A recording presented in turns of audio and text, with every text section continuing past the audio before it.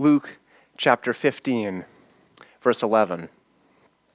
Jesus is speaking, and he said, "There was a man who had 2 sons. The younger of them said to his father, 'Father, give me the share of property that is coming to me.' And he divided his property between them. Not many days later, the younger son gathered all he had and took a journey into a far country, and there he squandered his property in reckless living. And when he had spent everything, a severe famine arose in that country, and he began to be in need. So he went and hired himself out to one of the citizens of that country, who sent him into his fields to feed pigs. And he was longing to be fed with the pods that the pigs ate, and no one gave him anything. But when he came to himself, he said, 'How many of my father's hired servants have more than enough bread, but I perish here with hunger? I will arise and go to my father, and I will say to him, Father, I have sinned against heaven and before you. I am no longer worthy to be called your son. Treat me as one of your hired servants.' And he arose and came to his father. But while he was still a long way off, his father saw him and felt compassion and ran and embraced him and kissed him. And the son said to him, 'Father, I have sinned against heaven and before you. I am no longer worthy to be called your son.' But the father said to his servants, 'Bring quickly the best robe and put it on him, and put a ring on his hand and shoes on his feet. And bring the fattened calf and kill it, and let us eat and celebrate. For this my son was dead and is alive again. He was lost and is found.' And they began to celebrate. Now his older son was in the field. And as he came and drew near to the house, he heard music and dancing. And he called one of the servants and asked what these things meant. And he said to him, 'Your brother has come, and your father has killed the fattened calf, because he has received him back safe and sound.' But he was angry and refused to go in. His father came out and entreated him. But he answered his father, 'Look, these many years I have served you, and I never disobeyed your command. Yet you never gave me a young goat that I might celebrate with my friends. But when this son of yours came, who has devoured your property with prostitutes, you killed the fattened calf for him.' And he said to him, 'Son, you are always with me, and all that is mine is yours. It was fitting to celebrate and be glad. For this your brother was dead and is alive. He was lost and is found.'" Hebrews chapter 12, verse 15.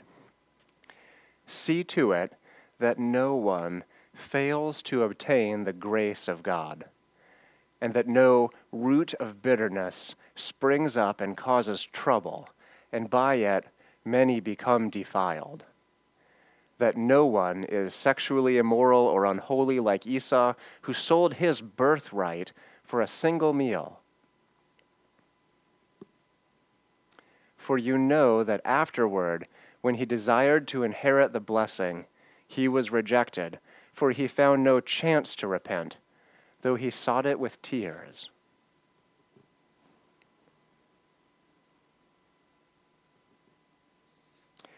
A month ago, we looked at 2 passages in the Gospels wherein the Father publicly declared his love for the Son. At Jesus' baptism, the Father said in the hearing of everyone, "This is my beloved Son, with whom I am well pleased." And again on the Mount of Transfiguration, "This is my beloved Son, with whom I am well pleased. Listen to him." First, Jesus was baptized in water and the Holy Spirit, and his Father's delight in him was announced to everyone. Then he was baptized in glory, and his face shone like the sun, and his clothes became radiant, with the glory that was his before the foundation of the world. And his Father declared his undimming joy in his Son, and commanded that we listen to him. For all authority everywhere, in heaven and on earth, is given to the Son. The Son of God has been given authority to represent the Father perfectly and to glorify him. And the pinnacle, the tip top of the praise of God is the praise of the glory of God's grace in the crucifixion of his Son for sinners. God himself was humbled to buy back and to have wicked and straying sinners as his own sons and daughters. The main point of today's passage is the Father, and the Father's extravagant love for and delight in his children, who are you and me. Today's passage is about the prodigious love of the Father for his children, the prodigal love. This morning I looked up prodigious. It means remarkably or impressively great in extent, size, or degree. It has been used to mean unnatural or abnormal. In today's scripture, the Father's love is truly prodigal. It is extravagant. The Father's reckless, extravagant love for this child is far greater than the child's reckless and extravagant living. Let's look again at today's passage, first at the younger son, then at the father, and then at the older son. Verse 11. Okay. The man who we know represents our Heavenly Father in the parable had two sons. And we're going to find that we are one or the other. And there's no other option. There are only two choices here. The younger son said to the father, "I wish you were dead so that I could inherit the money that's going to belong to me." That's what he was saying.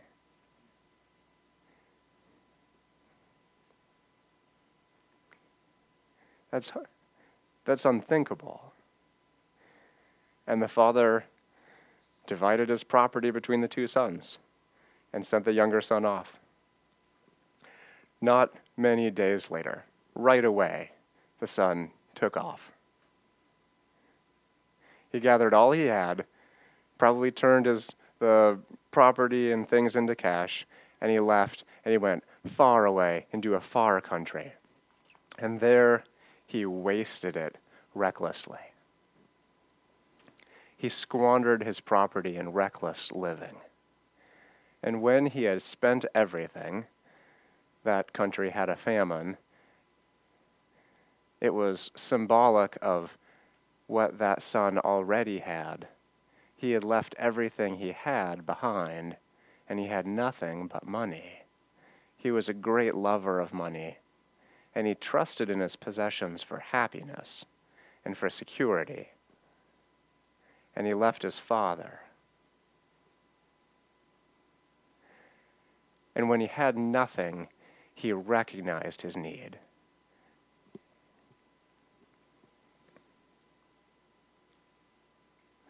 So he got a job, and it was the worst of all possible jobs in that country. To a Jew, there were things that were despicable and things that were abominable. And he had been trained since his youth that you don't touch these unclean animals, you don't eat them, you don't go into a Gentile's house, and you never touch or eat a pig. And his job is to be the servant of the pigs. He is reduced to utter poverty. And he is not even a very worthy servant of the pigs. He's not even allowed to eat their food. Have you ever fed pigs? I have. These pigs were eating pods of corn, I suppose, or something like it. We used to feed the pigs slop at a summer camp I worked at, and you could smell the pigs from hundreds of yards away. It seemed like even if the wind was blowing in the other direction, you could smell them. It was so bad. There was just this sour odor, and they wallowed in mud mixed with their food and rooted through it and kind of snorted it up on their backs and rolled in it. And this son is longing to be fed with their food. This isn't good food, and he can't even get it. No one gave him anything. But when he came to himself, he remembered his father's love. You see, he knew his father's love long before he left. His father's love for him was great and had been great from his youth. He knew exactly who his father was. Look at this boy's life choices. They're terrible. Think about how great his sin was. It wasn't just in a private, sit-down meeting with his dad that he said, "Dad, I want to go on a trip. I want to spend something. I want to go on a senior trip. Can I have some money?" He was saying a statement that all the neighbors knew about. The whole town knew that this son was making a public statement. "I wish you were dead so that I could have your money." This is a sin of a magnitude that we have to think hard about just to get our minds around it. And the father doesn't have him put to death. There's this command in the Old Testament where it says if your son is rebellious and rebellious and rebellious and rebellious all his days, take him to the elders and he would be judged by them. And his father lets him go. Surely he is kind to the ungrateful and wicked son. The scripture says, "Be sons of your heavenly Father," because he is kind to the ungrateful and wicked. So the son comes to himself. He remembers who his father is, and he begins to desire his father above the riches and the pleasures of this life and the respect of society. He says, "I will get up and I will go to my father," and he plans out his rehearsed speech. And he probably meditated on this speech many times, showing that he did not understand his father very well. He knew something about his father, but he fully expected, I think, his father to receive him back as like a slave that, had come there just to work for him and just earn some bread and then go out and live in the barn or live in a shack or whatever on the corner of the property. This is what he expected of his father. How wrong he was. As soon as he gets a long ways off from his father saw him coming. The son isn't there yet. The father saw the son coming, and he took off running. What an undignified thing for a dignified, well-dressed, proper man to do. He took off running, and that's the sense of this passage. I'm not reading into this. He ran to him. Again, the whole town knew about this. This is a public declaration, not just of the father's great delight in this son.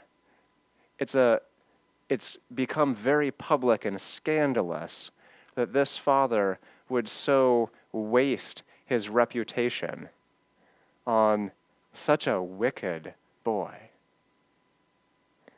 I don't think people talked well about this father after this. I think they would have made lots of snide and sarcastic comments and thought of themselves as, well, I wouldn't have done that if I were him. His father embraced him, and he kissed him. And the son began to recite his speech. "Father, I have sinned against heaven and before you. I am no longer worthy to be called your son." I can just see the son not even looking at his dad's face because he thinks that his dad is going to be mostly displeased with him. and he's hoping you'll receive him back. But the father ignores the son's request to be awarded the status of a servant or an employee or a slave. And he quickly begins to give orders to his servants. And he says, bring quickly the best robe.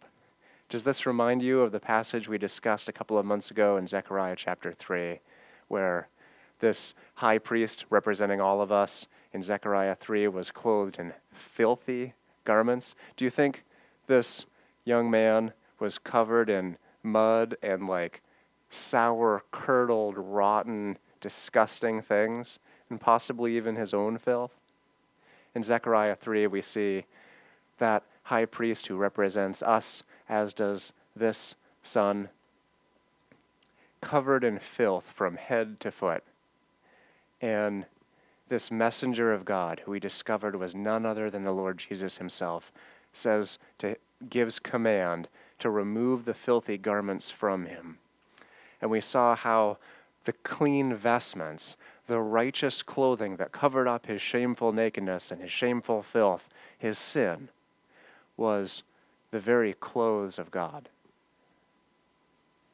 That's what's happening here. The gospel is the same in the Old Testament and the New. And this father says to his servants, bring quickly the best robe and put it on him and put a ring on his hand. What's that? Is it not a signet ring? Is it not the family ring by which they sealed documents? The ring that had the name of the father's family?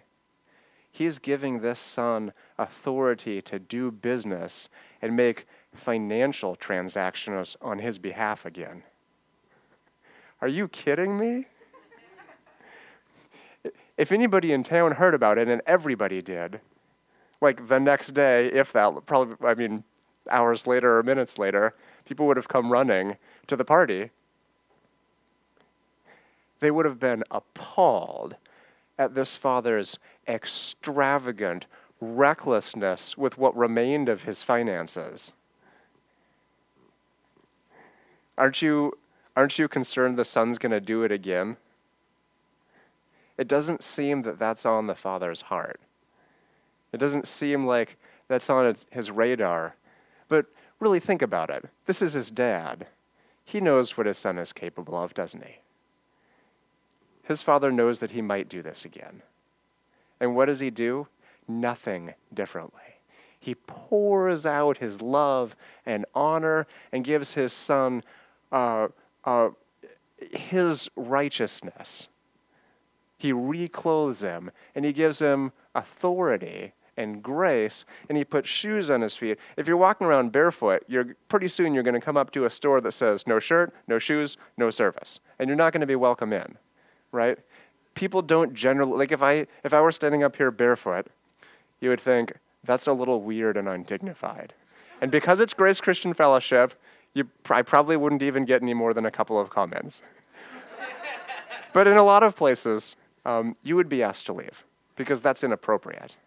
Well, this son is very inappropriate. But the point we said of this passage is not how inappropriate the son is. The point is how inappropriate the father is.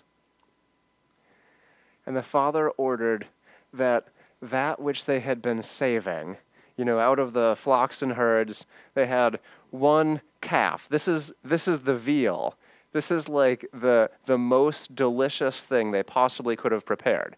When you have like the best, most tender cut of meat, there's something better than like a filet mignon from an adult cow if you're a steak lover. There's from a young calf that they had fattened. So it's like the fattiest, most marbled, richest, tastiest, most flavorful piece of meat. And it's young and juicy and tender. This is the best he had. This was worth a lot of money. The son just blew a lot of the father's money. And now the father has this idea, I know, we'll have a party to celebrate being together again and your restoration to full status as my son. And I'm going to give you everything I have left, the best of it. This is awesome. And they began to celebrate. The servants were running back and forth and quickly baking bread and eating it and making, fancy little desserts and treats and every delicious thing they possibly could. They were rushing to throw together the best party they possibly could, sparing no expense because of the father's extravagant, prodigious, prodigal love for this son. And they celebrated. Rembrandt painted a wonderful painting. I hope you can see it. If a picture is worth 1,000 words, this painting captures much of the essence of this passage very well. The point of the picture, to Rembrandt, who is a master of light and dark and the use of shading and light to draw emphasis to one thing, the most important, the brightest part of the picture is the father. The point of this passage of the prodigal son is really the prodigal father, the father's prodigious love. The father's face is towards his son. You can see the weariness, the compassion, the mercy. His face is relaxed. It's not tight and full of bitterness and anger. His full attention and love, his generous, calm, extravagant love is poured out on this son whose face we do not see. His son has buried his own face in shame, but the father has received him into his bosom. Look at his feet. Dishonor is on him from the top of his shaved head to the bottom of his worn-out, blistered feet, half-shoed.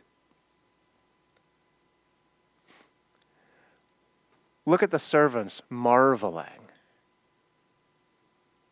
Look at the wonder on their face. They're awed at the father's love for the son. And they're in the background, because the point isn't the servants. But there's a lot of light here on the older brother, who has exalted himself, not just above the younger brother, but above the father. The father has stooped to receive this son, but the older son has exalted himself.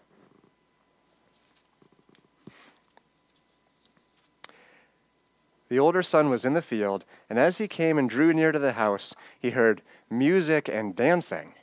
And he called one of the servants and asked what these things meant. And he said to him, "Your brother has come, and your father has killed the fattened calf, because he has received him back safe and sound." But he was angry. Look at the expression on the son in this painting. It's one of scorn. He was angry and refused to go in. Notice that the older son never made it into the party. He is outside the house. He's the only one left out. I thought he was the righteous one. Yeah, he thought that too. He thought he knew a lot better than his father, because he thought he knew who deserved the father's pleasure and who didn't deserve the father's pleasure, and he got the gospel wrong. He answered his father, "Look, these many years I have served you, and I never disobeyed your command." Do you believe that? This son has held wickedness and bitterness in his heart from the time of his youth, and he does still. He thinks his father's command is, go work in the field from morning till night and come in, and that's what a son of mine does.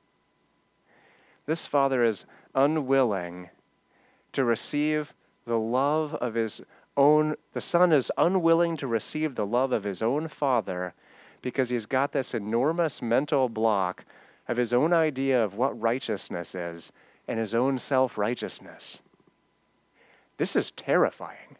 He's going to be left out of the great celebration of all time, of the party of eternity. He's going to be left out there in the field muttering to himself. And he accuses his father. Is that a little screwy? How can you imagine yourself standing before God at the judgment And if you could, without your hand shriveling up in leprosy, raising your hand and pointing it at God and accusing him of loving wicked people who didn't deserve it as much as you.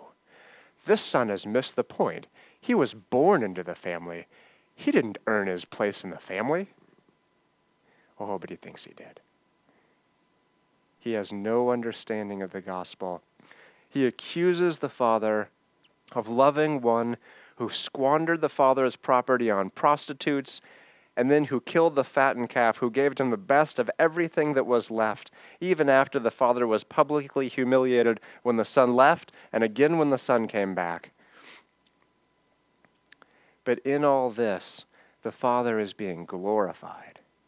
And thousands of years later, we today read this, and we praise the glory of his grace. The pinnacle, the tip top of the praise of God is the praise of the glory of the grace of God in his humiliation for sinners. There was another painting by Thomas Hart Benson in about 1940 or so that captures the heart of the older son in an image of what if. This is the younger son. He's come back to an estate that is completely broken down. The fattened calf grew up into a cow and is long since dead. The tree branches are fallen. The property is overrun with weeds. The shed has fallen down, and the house is long since abandoned. Apparently the family has moved or something. This is a what if the prodigal son had waited longer to return.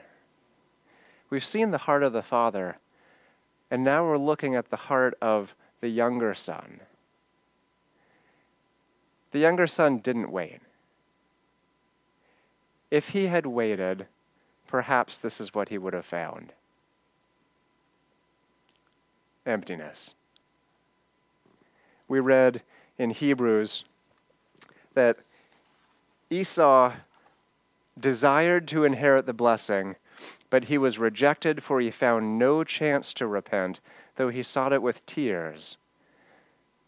The author of Hebrews says, "See to it that no one fails to obtain the grace of God, that no root of bitterness, of discontent, of accusation against God and against his church, springs up and causes trouble, and by it many become defiled. For you know that afterward, when Esau, who just happens to be the older of the two sons of Isaac, desired to inherit the blessing, he was rejected, for he found no chance to repent, though he sought it with tears." In the Esau and Jacob passages in the Old Testament, Esau, the older brother, is the sexually immoral one. He's the one who married all these Canaanite wives when he found out that it was disgusting to his father that he would marry like a wicked idolater from the Canaanite tribes who did things like sacrifice their babies to idols and extremely disturbing atrocities like this. When he found out that that was odious in his father's nostrils, he went out and married another one. He had multiple Canaanite wives. And he found no chance to repent, though he sought it with tears. So this is an artist's idea of what if the younger son had waited to say, "Save me, I'm a sinner, have mercy on me." Perhaps he would have found no chance to repent. But that's not what happened. Instead, he saw his need, and he was not too proud to say, absolutely, publicly, "This is who I am. I'm a wicked child." Everybody knew what he had done. What's required in the gospel to come to God as the younger son and to be inside in the celebration and to be a child of God, you have to make it public that you are a sinner. if you are still holding on to, I'm a pretty good person, and I can't go to church unless I look my best. I can't do anything that could make me disrespected or feel out of my comfort zone, especially admit that I was wrong. If you can't publicly admit that you have squandered God's love for you and publicly say, God seems to me like he wasted everything he had on me, and look what he got at the end of it all. Just me. If this isn't your prayer life on a weekly and a monthly basis, you don't know the gospel, and you are outside God's house.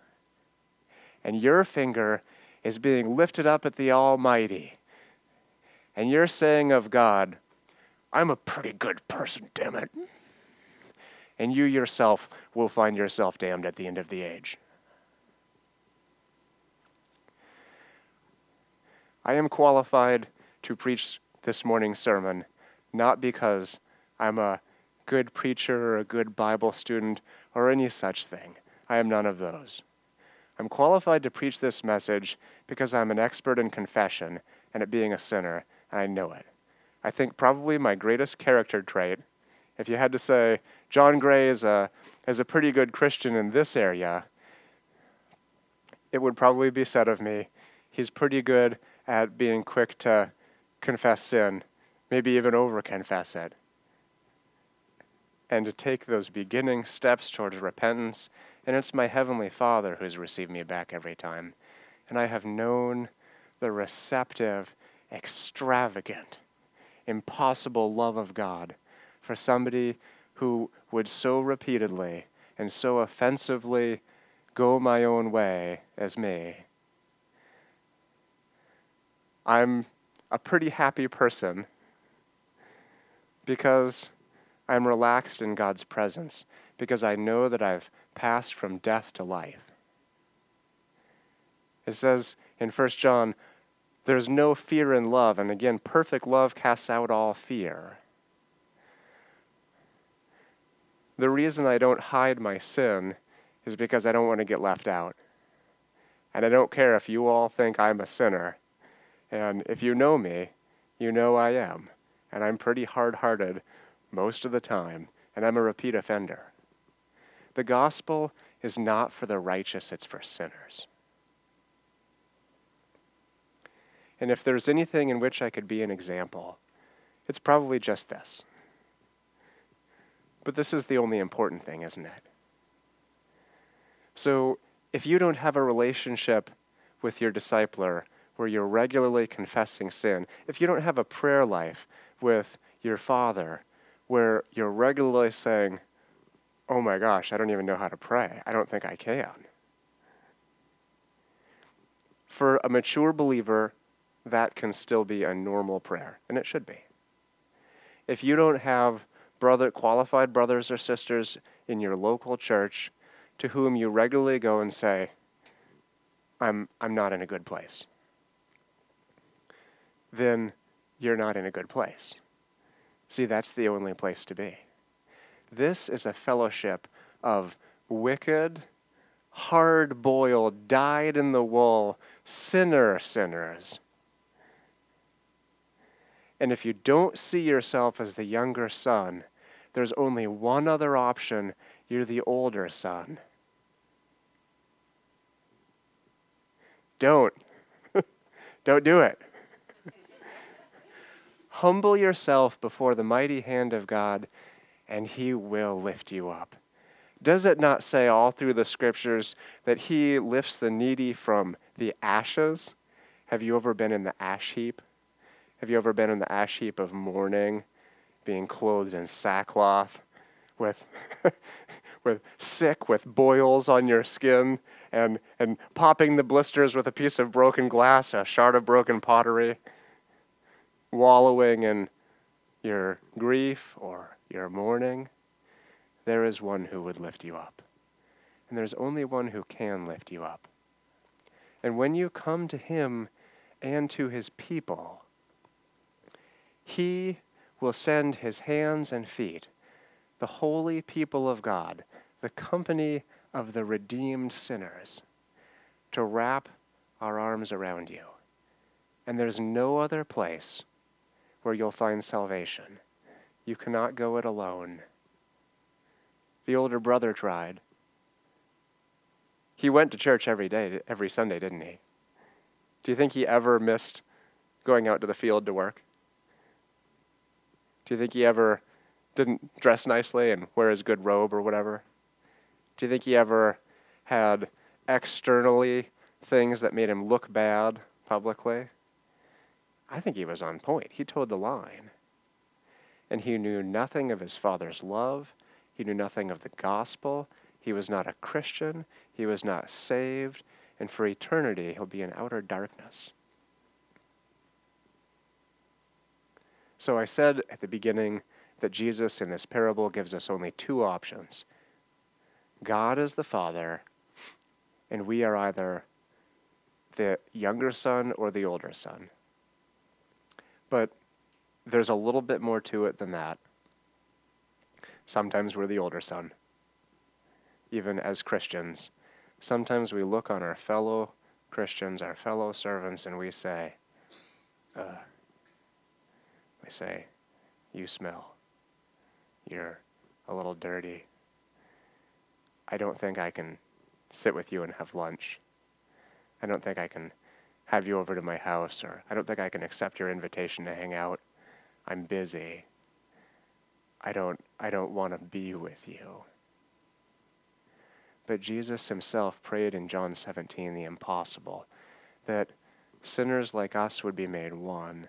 And this only works if by the mighty power of the eternal Holy Spirit, God so touches every one of us with grace that we ourselves are transformed, and he creates in us such love for one another that it reminds people of his love for us. And when do people see God's love for us?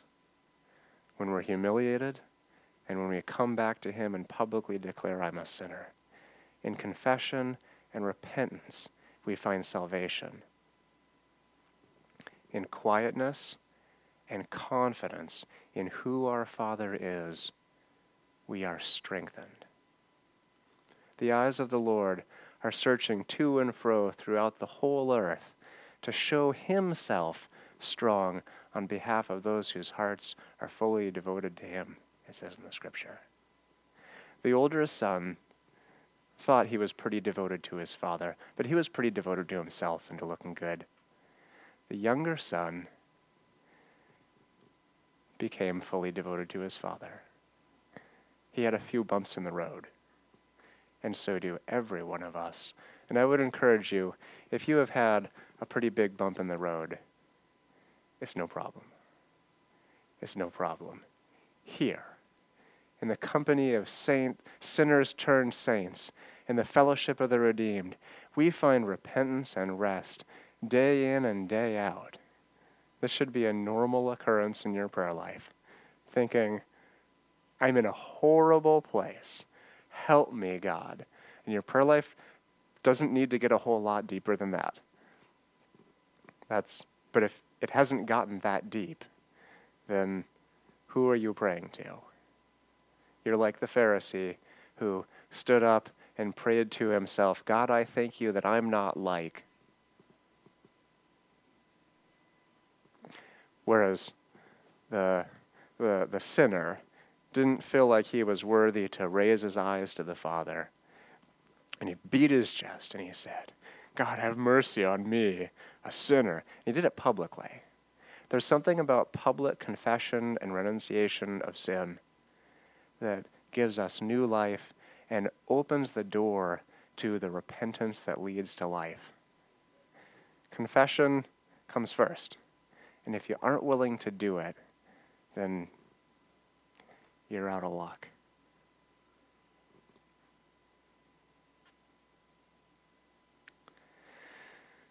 A month ago, we said it is essential that we think rightly about God. We said if we get these foundational truths about who our Heavenly Father is wrong, we will get everything wrong. The Father not only gives us gifts, but he completely receives even weak, immature children. So it's okay to get comfortable thinking of yourself as weak, immature Christians and weak, immature people, because in a sense, we always will be, no matter how far along we get in the wonderful process of sanctification. Not only do we have a home with God, but it's a welcoming home. We're not foster kids. We are real kids. We're not doing a sleepover here. This is home.